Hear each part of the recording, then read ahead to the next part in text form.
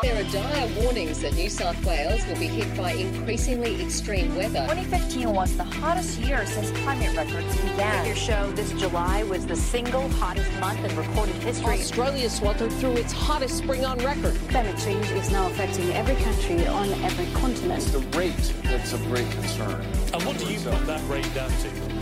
Oh, it's human activity. We have everything we need. Some still doubt that we have the will to act, but I say the will to act is itself a renewable resource.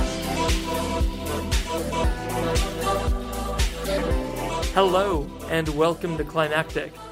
My name is Mark Spencer, and today you're listening to an episode of Climactic Candid. Now, technically, Climactic Candid is a sub-show of Climactic. It's where we collect all the best interviews from across the network and from some of our favorite shows from outside the network. But today is one we recorded just for Climactic on November 5th, when we were desperately trying to find something to distract ourselves. As if the US election wasn't serious enough, we decided to talk to an expert in migration. Specifically the Deputy Executive Director of the Mayor's Migration Council, Kate Brick. The Mayor's Migration Council empowers and enables cities with access, capacity, knowledge, and connections to engage in migration diplomacy and policymaking at the international, regional, and national level. They work to ensure that global responses to migrant and refugee issues both reflect and address realities on the ground for the benefit of newcomers and the communities that receive them. But you'll hear an even better description of MMC's work from Kate herself. And gratefully, I wasn't alone in talking to Kate today. I was joined by a co-host, Mr. Toby Kent, a name and a voice I hope will become quite familiar to Climactic listeners in the coming months. Toby is an entrepreneur, a professional speaker, and a business advisor. His work focuses on helping organizations thrive in the face of challenge. He's a board member of the Business Council for Sustainable Development Australia, and for over 4 years, he was Melbourne's Chief Resilience Officer. We'll get right into it here in just a minute. But before we do, I just want to say that I hope you take away from this that migration is of course a huge issue, but it's also a hugely intersectional issue.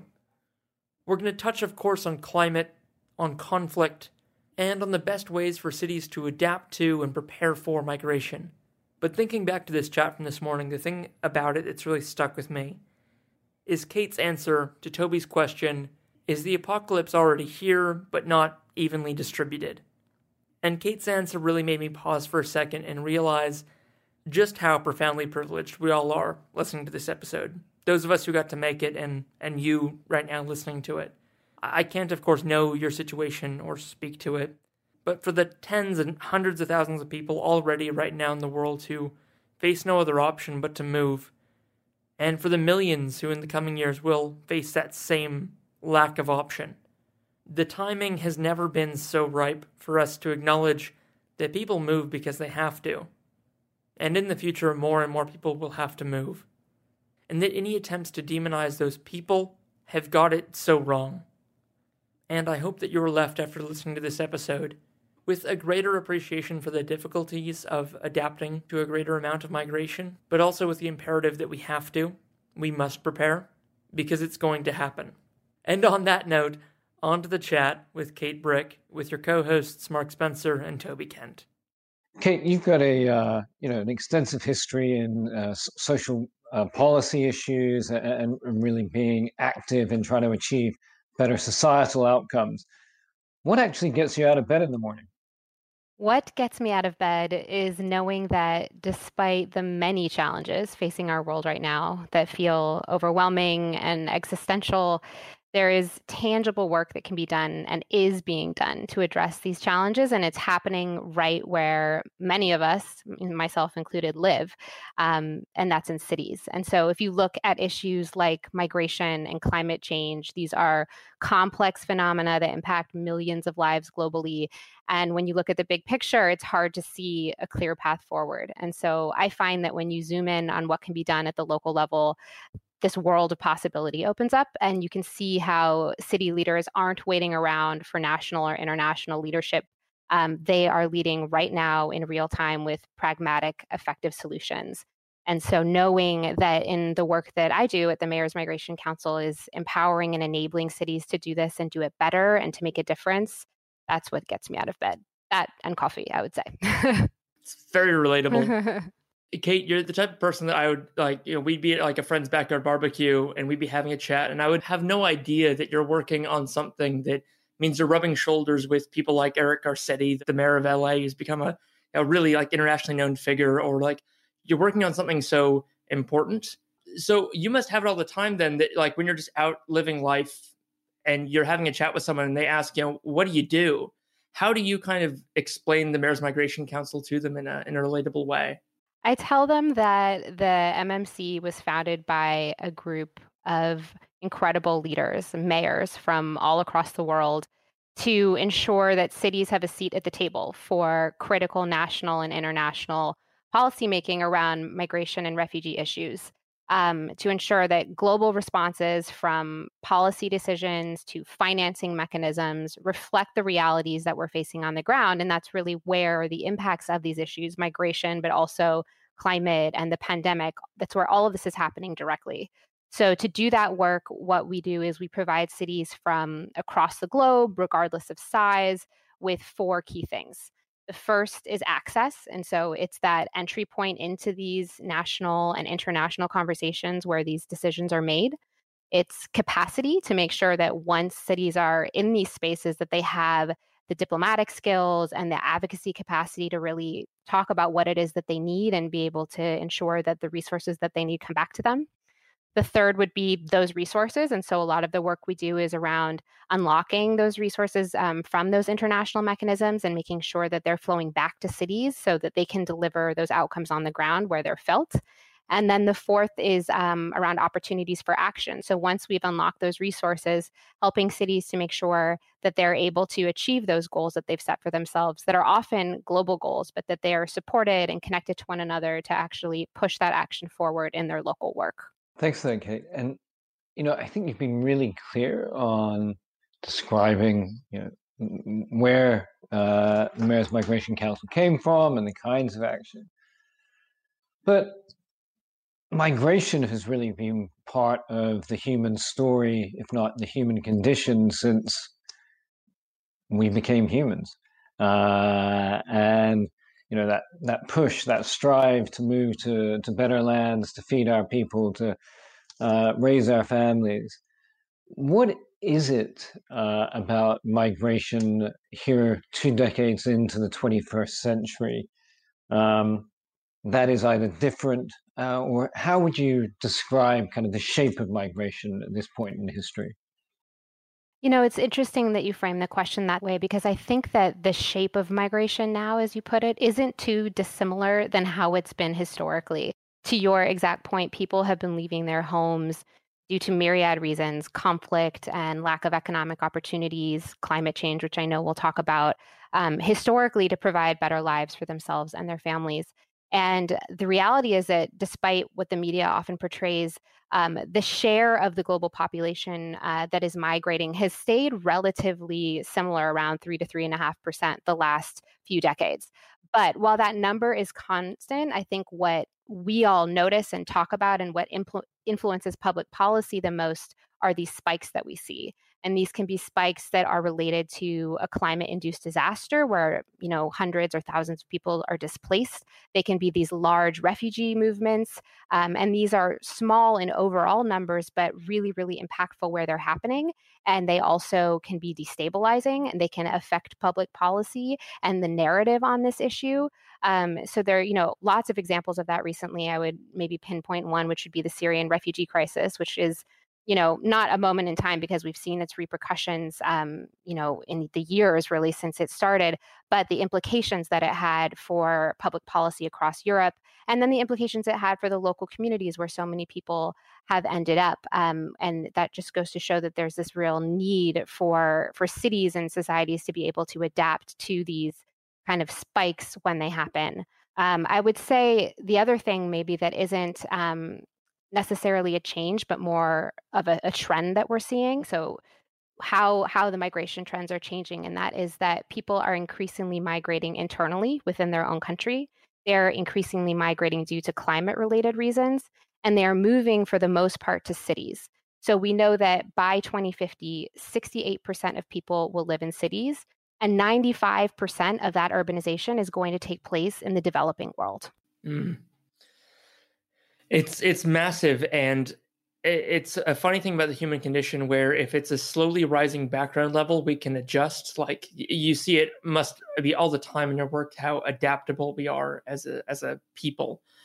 So if something kind of changes slowly over time, it's that frog in boiling water effect. We can kind of adapt until we just can't anymore. But our ability to adapt to that point is incredible. So sometimes it takes a real flashpoint, sudden break situation like the Syrian civil war.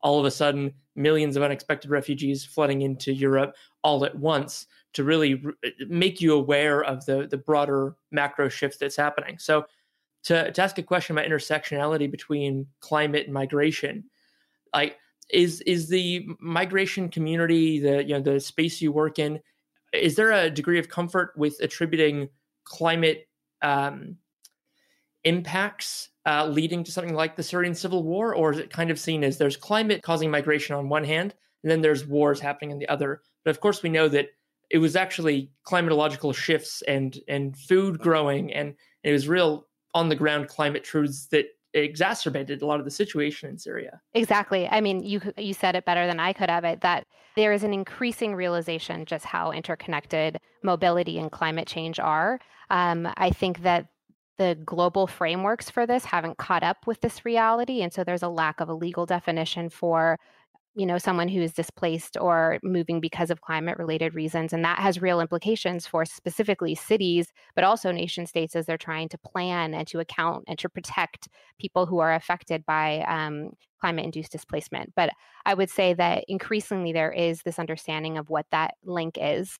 And there's been a lot of research lately to show what this is going to look like in numbers. And we know that in 2018 alone, it's estimated that more than 17 million people were newly displaced as a result of disasters linked to natural hazards, most of which are climate and weather related. And the International Organization on Migration estimates that between 25 million and 1 billion people will be displaced by climate change within the next. Yeah, some pretty hairy figures there. Kate, in the same kind of ways you've just done, really laying out very clearly the link between migration and climate. Can you just, for our listeners, do the same around migration and cities? Why is this such an urban issue?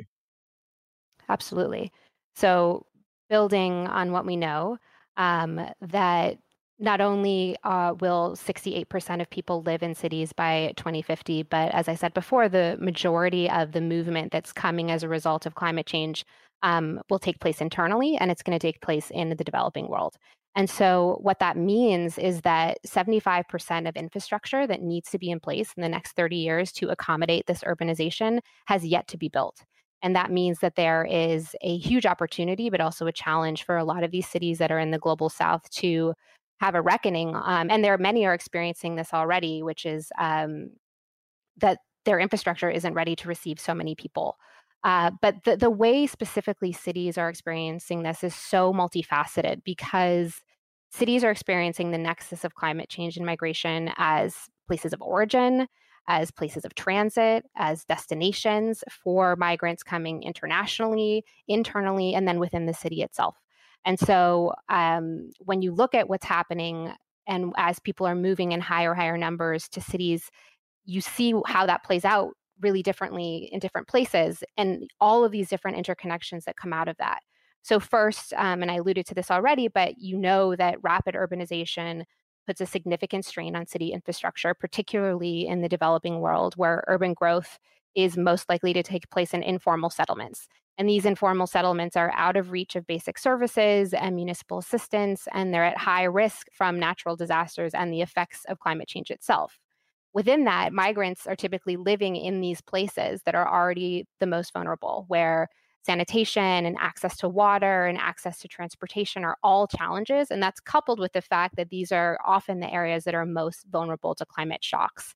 So if you look, for example, at Freetown, Sierra Leone, which is the mayor is a founding member of the Mayor's Migration Council, there, the city population is expected to double in the next decade. Right now, it accounts for 20% of the country's population.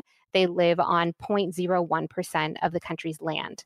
And as we see this rapid urbanization, there has not been time for land use planning. And we see these migrants who are coming in, and in the case of Freetown, it's very much rural to urban migration, where the effects of climate change have made it unsustainable to live in these more rural areas. They're coming into the city.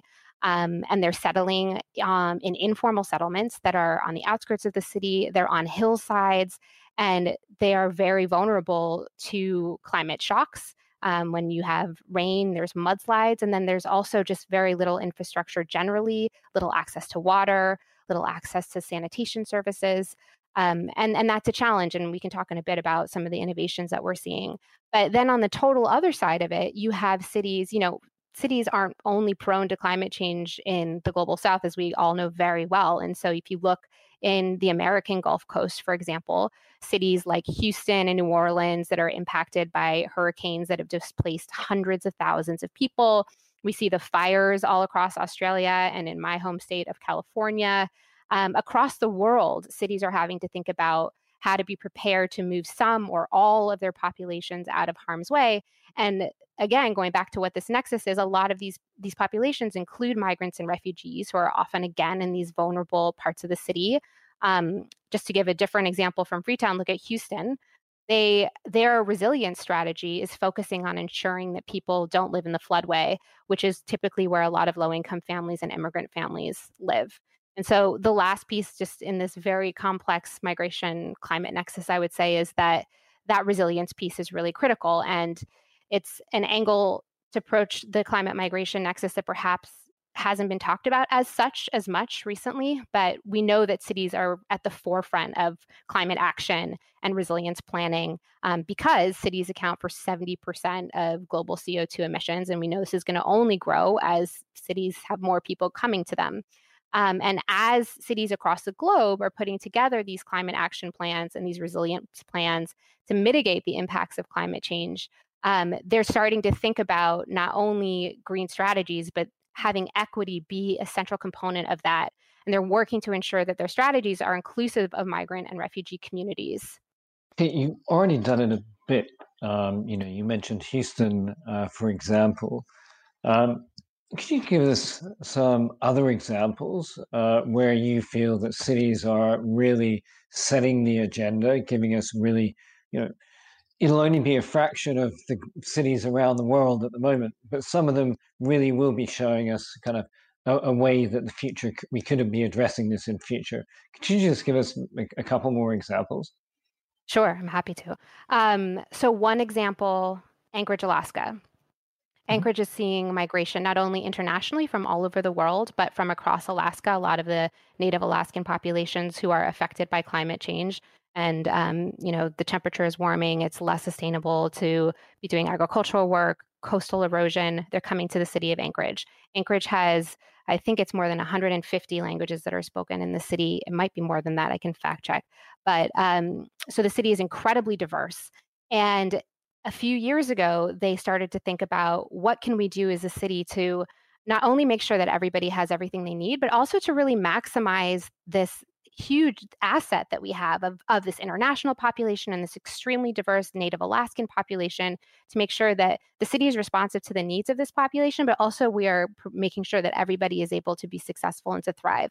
So they put together a welcoming roadmap that laid out a bunch of different policies and ideas to make sure that the city is responsive and inclusive, everything from addressing the transportation systems to supporting immigrant small business owners to creating a very robust language access plan that ensures that every single city department has their information available in multiple languages, which, as we know now in the COVID context, is incredibly important.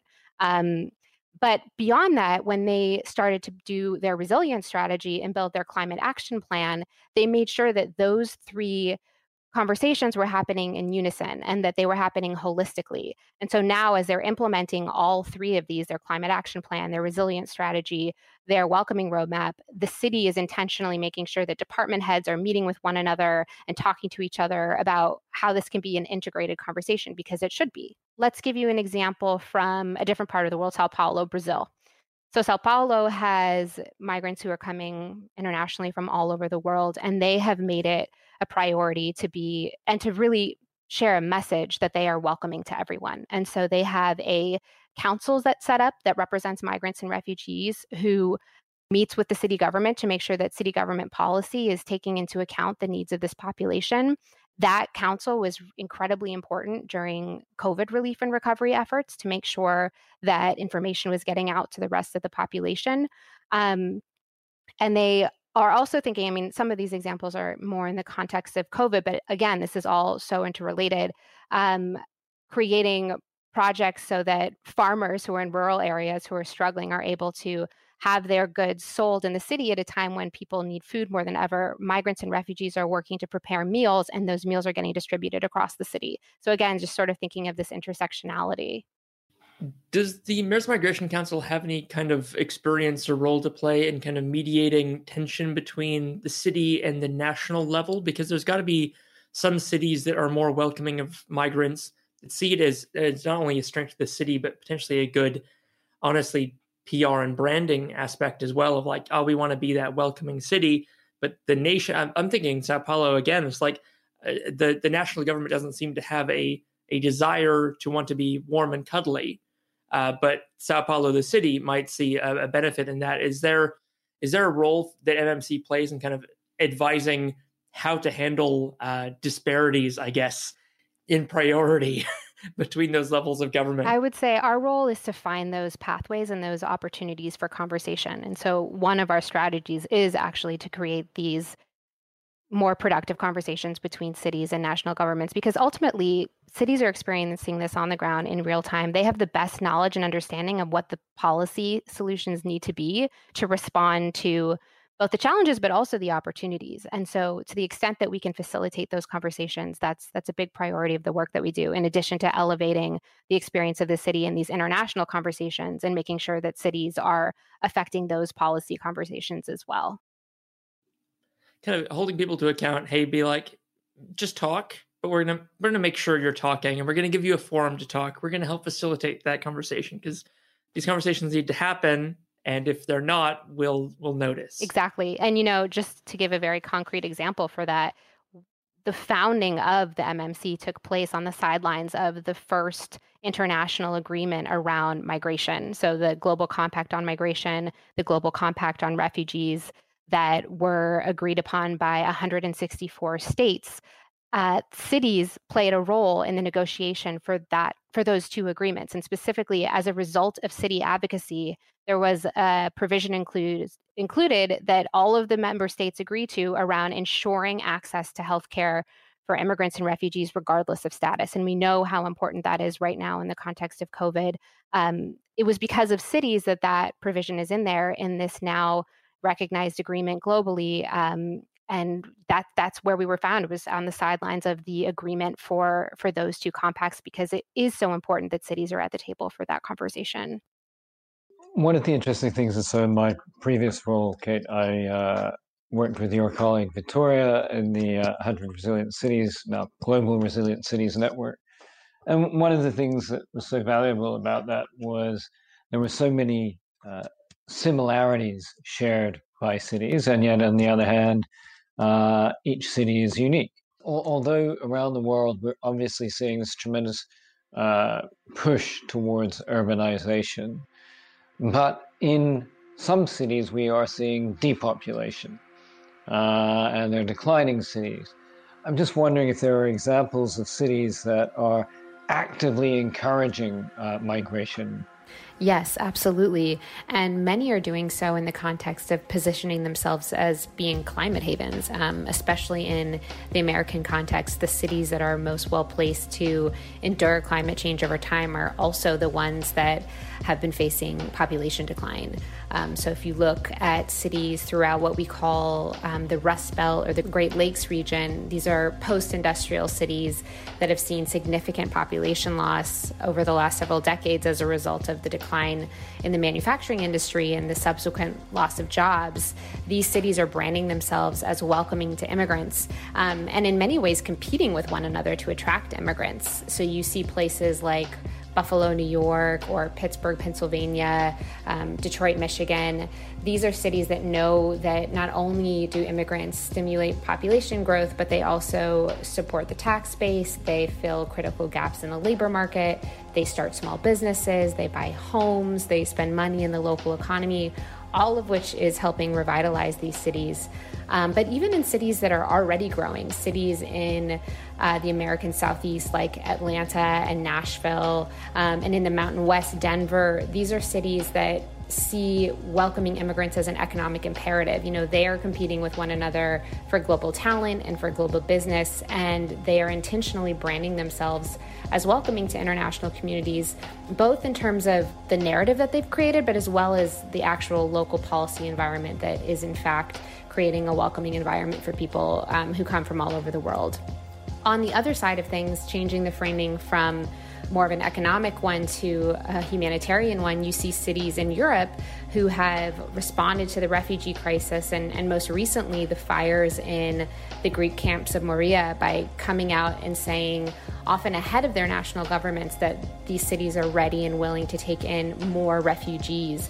So we've seen cities like Vienna and Dusseldorf and Zurich, Barcelona, many cities across Switzerland and Germany both are saying that they are ready and willing to take in more refugees because they know it's the right thing to do and they have the capacity, and they also know that these refugees bring so many things to contribute to their communities as well.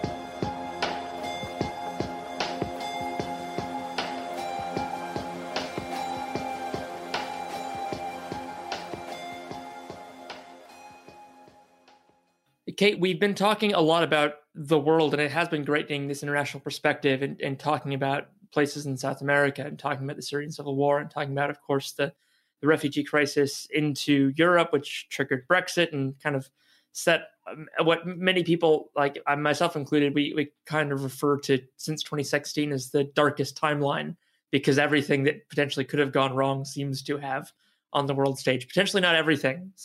But I was really surprised to hear that seemingly one of the most radical actions by a city being taken is a city within America, a country that in the last 4 years has definitely turned away, seemingly on the national level, from being welcoming to migrants and refugees specifically.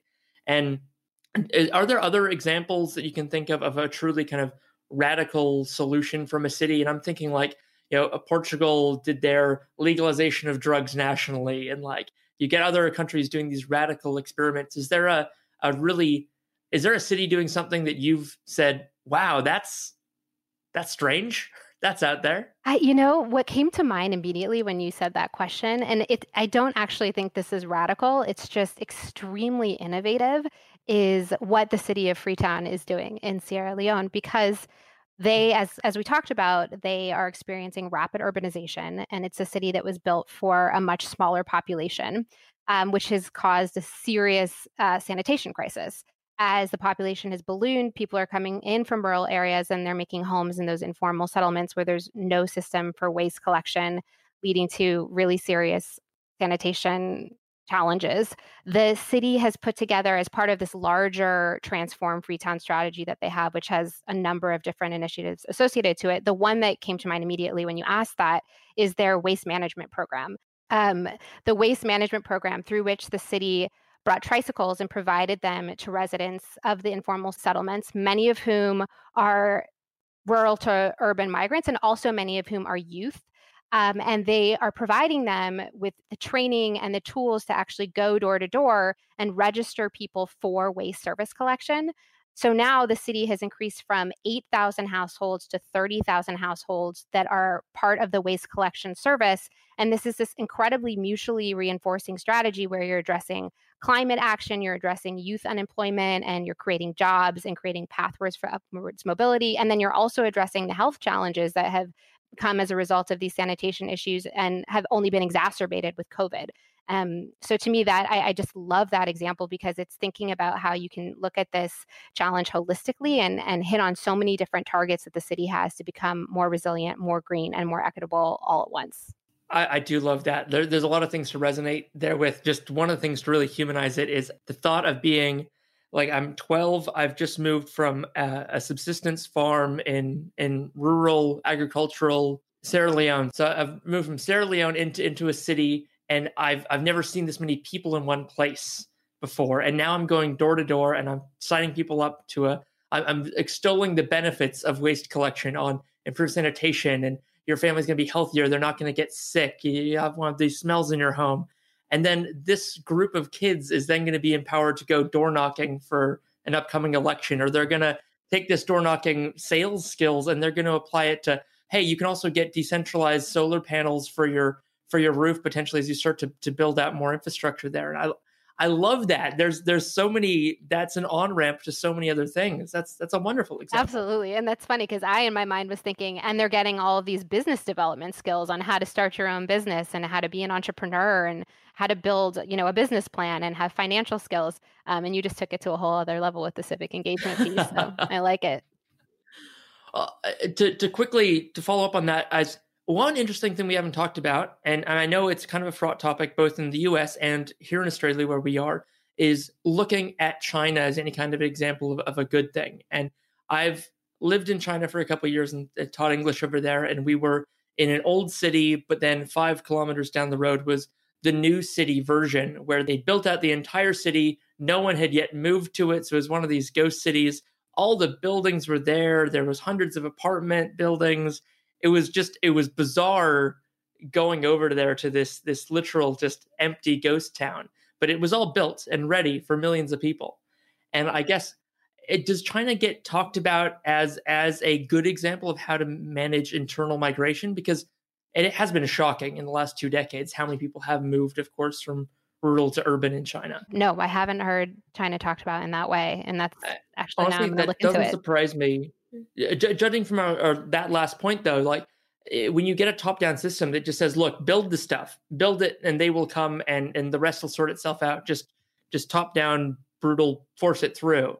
And it doesn't seem to work, or there seems definitely to be some disadvantages of that. So I love the opposite, that the humanity of the Freetown example. Right. I mean, I think it does exactly that. It speaks to why these solutions that are cultivated at the local level are so important and so effective, is because cities know that if they don't think about how to best include newcomers, embrace newcomers, they're making themselves more susceptible to challenges down the road, including damage from climate shocks. But ineffective management of all these challenges are going to exacerbate existing stresses on city systems and services. But if you incorporate things like migration into your planning, developing proactive rather than reactive inclusion strategies when it comes to things like housing and infrastructure and transportation and education, cities are turning this into a major opportunity that can have a positive impact for everyone. And they're able to do that because they are living that experience every day, and they know what works for the most vulnerable is going to make the city better for everybody. And I don't think that you have that same perspective when you're coming from the top down, as you said. Yeah, absolutely. Thank you so much for that. I'm going to set up Toby for a couple of questions now about the thing that's probably on all of our minds as we record this on the 5th of November in Australia, the evening of the 4th for you, Kate. We're talking about Parliament. We're talking about, the 5th of November, 1670 something maybe. Now, of course, we're talking about the U.S. election and kind of what that might mean and what comes next. So just for a bit of context for listeners, as we talk, yes, it is the 5th of November here. Obviously, migration has been a big topic in the U.S. election. Trump has popularized anti-migrant sentiment, not just in the U.S., but globally. He's kind of made it okay to blame migrant communities and countries for anything under the sun. And Toby's got a couple questions for you around what the future might hold? Yeah, I mean, one of the things that I think the world too often has been drawn into seeing US politics as something of a game show without really acknowledging the tremendous repercussions for the international system as a whole. I'm just wondering if, in spite of the last 4 years under the Trump administration of anti-immigrant sentiment and so forth, whether perhaps at the international level or in the US, but just generally, have there been any improvements? Are there any bright patches within the regime for migrants over the last 4 years or so? The bright patches that would exist in the US context has been how much it has incentivized, how much this climate has incentivized cities to really push it even further to make sure that they are creating a space where everybody in their community, regardless of what their immigration status, feels comfortable, feels protected, feels like they have access to services. At the national level, frankly, no, I wouldn't say there are bright spots. But the major bright spot is that this has really forced cities who were already kind of at the forefront of this, because even before this administration, they had been waiting and waiting and waiting for national immigration reform. We need in the United States a comprehensive immigration reform that's going to just adjust the system to be what it needs to be, so that the visa system reflects the labor demands in our country and reflects all the important things that immigrants are doing. But so cities had already been thinking about how do we, to what we were talking about earlier, how do we attract global talent? How do we make sure people know that they're welcome here? The context of the previous administration really just catalyzed that further. And what we saw were cities thinking about, okay, what is it within our scope that we can do to make sure that people feel safe and protected and part of our social fabric? So that led to things like an increase in the number of cities that are using municipal ID cards, that are identification cards that you can get regardless of what your status is, that give you access to libraries, to your child's school. In some cases, they're associated with a bank account. And it's also been just a great equalizer because it is also helping more vulnerable populations, homeless populations, have an ID card where they hadn't previously, to use with law enforcement. And that's another big piece of it, is sort of cities' responses from a law enforcement standpoint to really make clear and to set very clear guidelines that local law enforcement do not implement national immigration policy or national immigration law, because that was really eroding trust between the police and the immigrant community.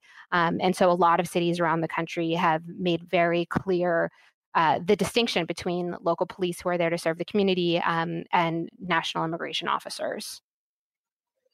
Yeah, that's fabulous. Thank you. And mindful that this follow-up question is asked at a moment in time where the result of the election is still hanging in the balance. But from your perspective, I guess right now we have to hedge and say, depending on which way the final casting ballot falls, what do the next 4 years likely mean for migrants in the US? I think that it means, again, that the role of cities will be more important than ever, regardless of what the outcome is. So if the Trump administration has a second term, it means that cities are going to just have to double down on their efforts to make sure that they're doing everything in their power to protect their community members and their residents. In a situation where we have a new administration, there's going to be a lot of work to right the wrongs of the last administration, including in terms of global standing. And so in a situation where we continue with the same administration, cities will play the role that they're playing right now, where they're actually coming into international fora. The Paris Accord is a perfect example. Today, cities from all over the country, today was the anniversary of the formal announcement that the US was going to withdraw. That process is official as of today. With that, we saw American cities from all over the country say, not on our watch. We're still adhering to this. This is important. This is important to our future as cities, as a country, as a globe, and we're going to continue to do that. And I would say the same thing will happen with migration. We'll see cities that are part of these international conversations continue to do that and to continue to talk about what they need and what international policy regimes should look like and what national policy regimes should look like.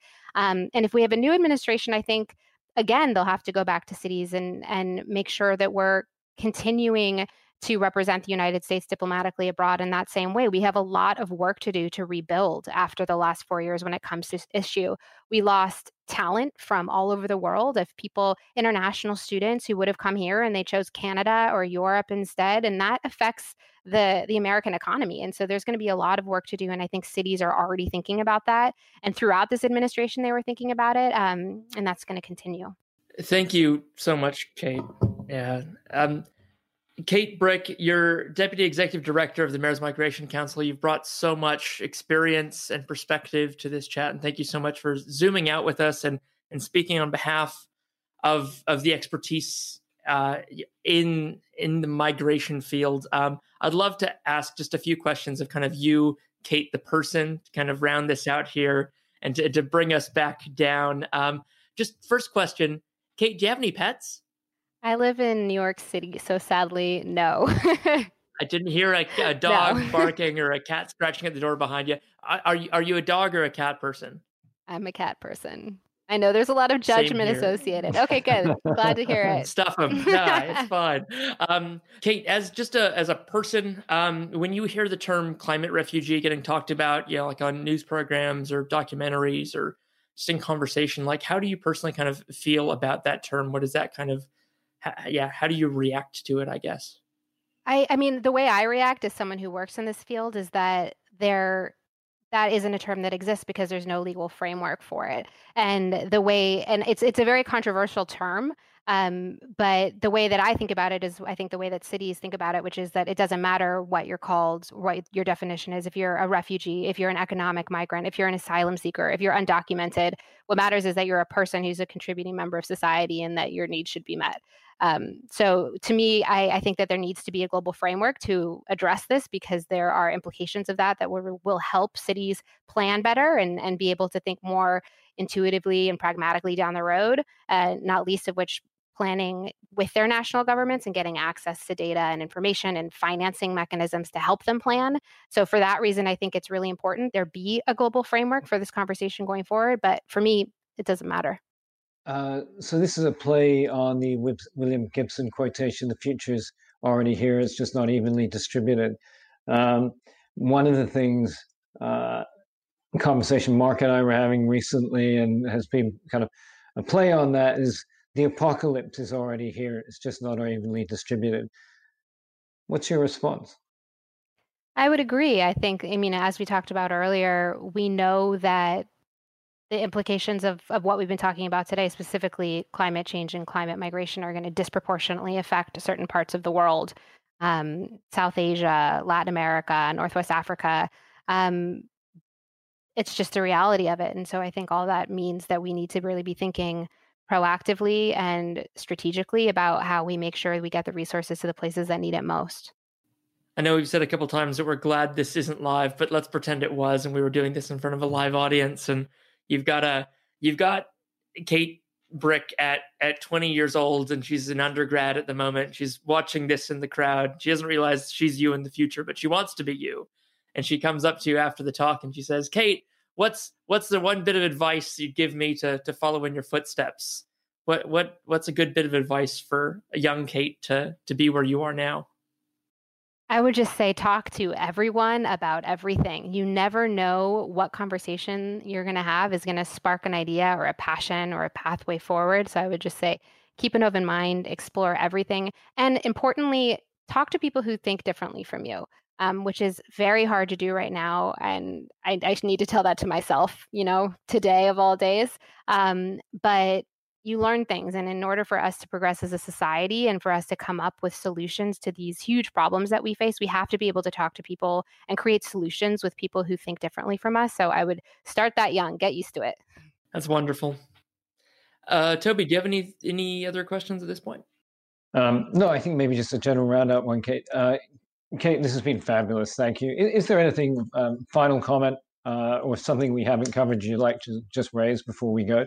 I would say this isn't necessarily new, but I would just restate that at the moment that we're in with the confluence of all of these huge global changes happening and the implications that they have for millions of lives all across the world, recognizing the power and the opportunity that is happening at the city level, and really looking to cities as leaders and innovators who should be part of this conversation going forward, who should be part of the conversations at the national level, who should be part of the conversations at the international level, and who should be receiving the mechanisms and the funding to be able to execute what they're already doing so well on the ground better and at scale. And so, coming from the perspective of the Mayor's Migration Council, where that is the reason why we exist, I would just once again shine a light on the role of cities in changing the world.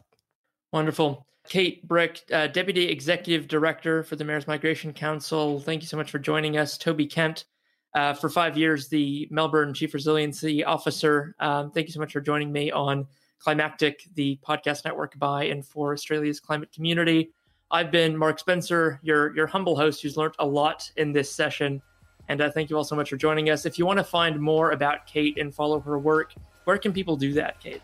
You can follow the MMC through our website at mayorsmigrationcouncil.org. We also have a dedicated website that shows best practices from cities across the globe to have inclusive COVID-19 response and recovery, and that is mmc-response.org. And then you can stay up to date with us day to day on Twitter at mayorsmigration. Wonderful. All the links to that will be in the show notes for today's episode, along with where you can find more about my co-host for today, Toby Kent, as well. Toby, thank you so much for joining me. Have you had fun? Indeed, I did. Thank you. Excellent. All right, and now let's get back to doom scrolling through the U.S. election results. Let's wish for all the best, and stay safe out there, everybody. Thank you so much. I'd also like to thank guest producer and editor for this episode, Lloyd Richards. Lloyd's a freelance audio producer here in Melbourne, and you can find more about him and book him at lloydrichards.net. I'd also like to thank musician Tom Day for the use of his music in this and so many other Climactic episodes, and you can find out more about Tom and buy his fantastic music at music.tomday.me. The track we used in this episode was the somewhat appropriately titled Empty Cities. Thank you for joining us. You've been listening to Climactic, the flagship podcast of the Climactic Collective, a podcast network dedicated to lifting the voices of the climate community. You can find out more about the people of the Climactic Collective and all the shows on the network at climactic.com.au. Thank you for listening, and until next time, keep up the great work and take care of each other in these climactic times. The Climactic Collective. This show is produced by Hear Media, a boutique audio agency in Narm, Melbourne. To learn more and get in touch, head to hearmedia.studio. That's HERE media.studio.